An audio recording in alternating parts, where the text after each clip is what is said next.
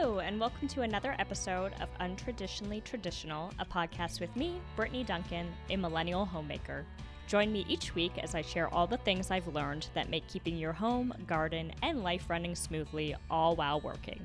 If you are enjoying the podcast, please be sure to subscribe in your favorite podcasting app so you get the episodes downloaded straight to you every Monday. Now, on to today's episode. Hello. Happy Saturday, everyone. Apologies for not having this episode out yesterday. It was totally in my intentions until I promptly fell asleep at 7 p.m. So here we are, Saturday morning, recording. If you're on the West Coast, I hope that you're all stocked up with snacks and board games and whatever else you might need to make it through this winter storm we're going into. For the slow start we had to winter, Mother Nature is sure making up for it now and dumping so much snow.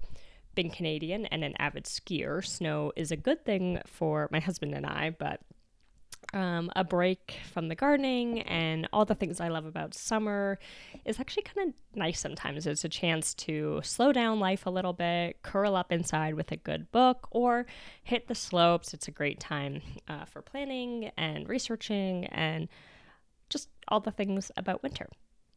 Today we're going to talk about stainless steel.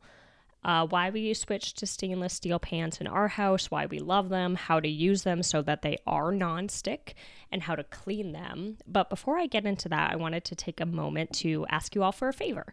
If you're enjoying the podcast, it would mean the world to me if you would take a minute to rate and review the show on Apple Podcasts. Reading your reviews truly helps me to keep going, producing 2 episodes a week, writing blog posts, running the Instagram account, and keeping up with my homemaker duties and real job. You know, it just helps to know that y'all are enjoying the show. It also helps it grow and reach more listeners, which is the ultimate goal. As always, if you have suggestions on topics that you would like me to cover, please let me know. You can do that on Facebook or Instagram. Just shoot me a message. The handle for both of those is Untraditionally Traditional Pod, P-O-D. Links to Instagram and my website can be found in the show notes as well for, if you just want to find an easy way to click and be taken right there. Okay, let's get into it. Stainless steel versus nonstick. That's what I'm going to cover today. I know there are other materials that are popular, the green pan, caraway, hexclad, and I'm sure a bunch of others. But I'm going to talk about what I have experience with, and that's nonstick and stainless, as well as cast iron, but that's like a whole other category. And I do love cast iron. I'll do a separate episode about that. But when Johnson and I got married, we registered for a pot and pan set, a good brand with a nonstick finish. It was a heavyweight set, and I would say that these pans held up well for maybe 2 to 3 years. We cook a lot, and the ones that we use most frequently gradually became less and less nonstick. And during this time, I started paying more and more attention to the materials that things are made of and how they impact our health. The pivot point, which actually happened not that long ago, was watching the movie Dark Waters. That finally made us cough up the cash and buy stainless steel. If you haven't seen the movie, I highly recommend it. I don't want to ruin the movie for you, but in short, it dives into DuPont, who developed Teflon and the chemical impacts of PFAS or PFOAs on human health. PFOAs has become a buzzword almost, but I do encourage you to dive into it and try to wrap your head around the science and health concerns associated with things like Teflon coating, waterproof coating, Gore-Tex. The list goes on and on. Forewarning, it is a rabbit hole. It's not that I don't think that you can wrap your head around the science. It's just that you go deeper and deeper and deeper and deeper, and these PFAS or PFOAs are in, so many things. It's kind of overwhelming. But what we did was look at what's something that we can change that we use every single day, like the quality quantity kind of situation. I wanted to make choose the healthier version for those things that we are using most often in our house. So we did it. We boxed up our old pot set, and with a deep breath and honestly a slight cringe at the price, placed order on the all-clad D3 tri-ply stainless steel cookware set. And they've been a true game changer in the kitchen. Anyone who tells you that stainless steel is a pain to cook with and it's not nonstick, honestly, probably doesn't use a good quality pan or isn't using it properly. So let's start with how you're going to pick out a good pan. First, take note of the grade of steel. 1810 is going to give you a higher grade, more durable pan. So look for that 18/10 indicator. Next up, you want to look for a pan that includes a ply count, either 3-ply or 5-ply. This indicates that there's a layering system to the steel, and often in between those layers are materials that are more conductive, like aluminum or aluminum alloy. The layering system gives you a solid pan that is more resistant to warping. Also, even cooking distribution without burning your food. If you have a thin stainless steel pan, it's likely going to warp due to that heat, or burn your food, be hard to control the temperature because it is thin and right up next to that heat element. D5 indicates a 5-layer pan as opposed to D3, which you guessed it, 3 layers. We read countless reviews, articles about the difference, and ultimately opted for the all-clad D3. The D5 is the Mac Daddy of pans, and with a brand like All-Clad, it's a gorgeous set. It's going to last your lifetime, no doubt. But the D3, if cared for, should also last your lifetime. For us, the extra expense on a pan set that was already a splurge, we just couldn't justify.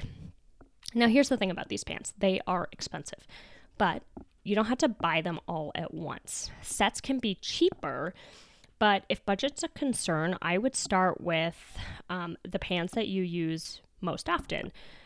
I would say a 12-inch frying pan and a medium saucepan you're going to be able to make most things with those 2 pans. So again, quality over quantity, right? Like if you can only afford to purchase a pan or 2, get ones that you can make most things in, and then gradually work on building your collection over time. Now, I fully expected to have to work harder using these stainless pans as opposed to a non-stick coated pan. But I was so pleasantly surprised that this isn't the case if you use them properly. To obtain that non-stick surface, preheating your pan is crucial. Think of like preheating an oven.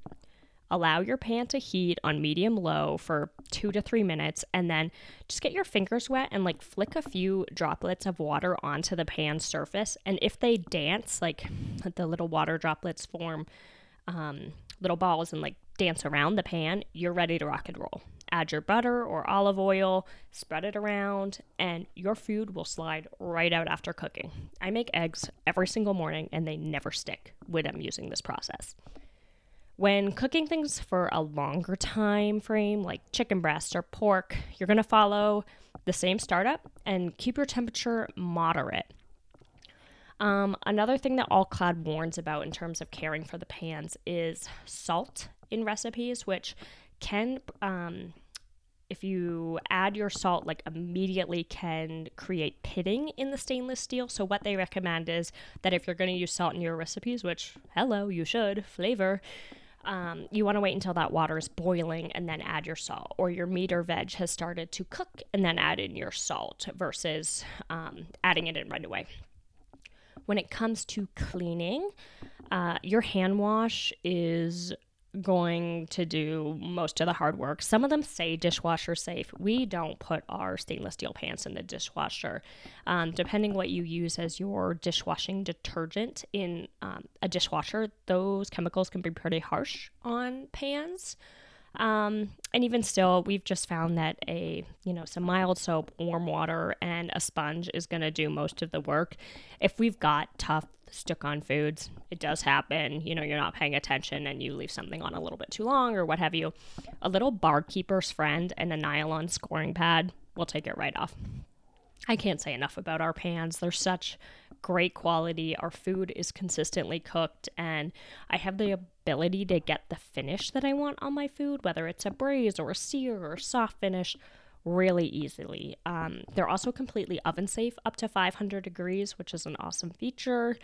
So if you're engaged or creating a wedding registry, opt for stainless. If you are in need of new pans, opt for stainless. Or if you're like Johnson and I and you're just trying to limit the chemical exposure where you can, switching to stainless is a big step. When you think about it, you use those pans every day, probably 2 to 3 times per day. So this is a simple swap with a big impact.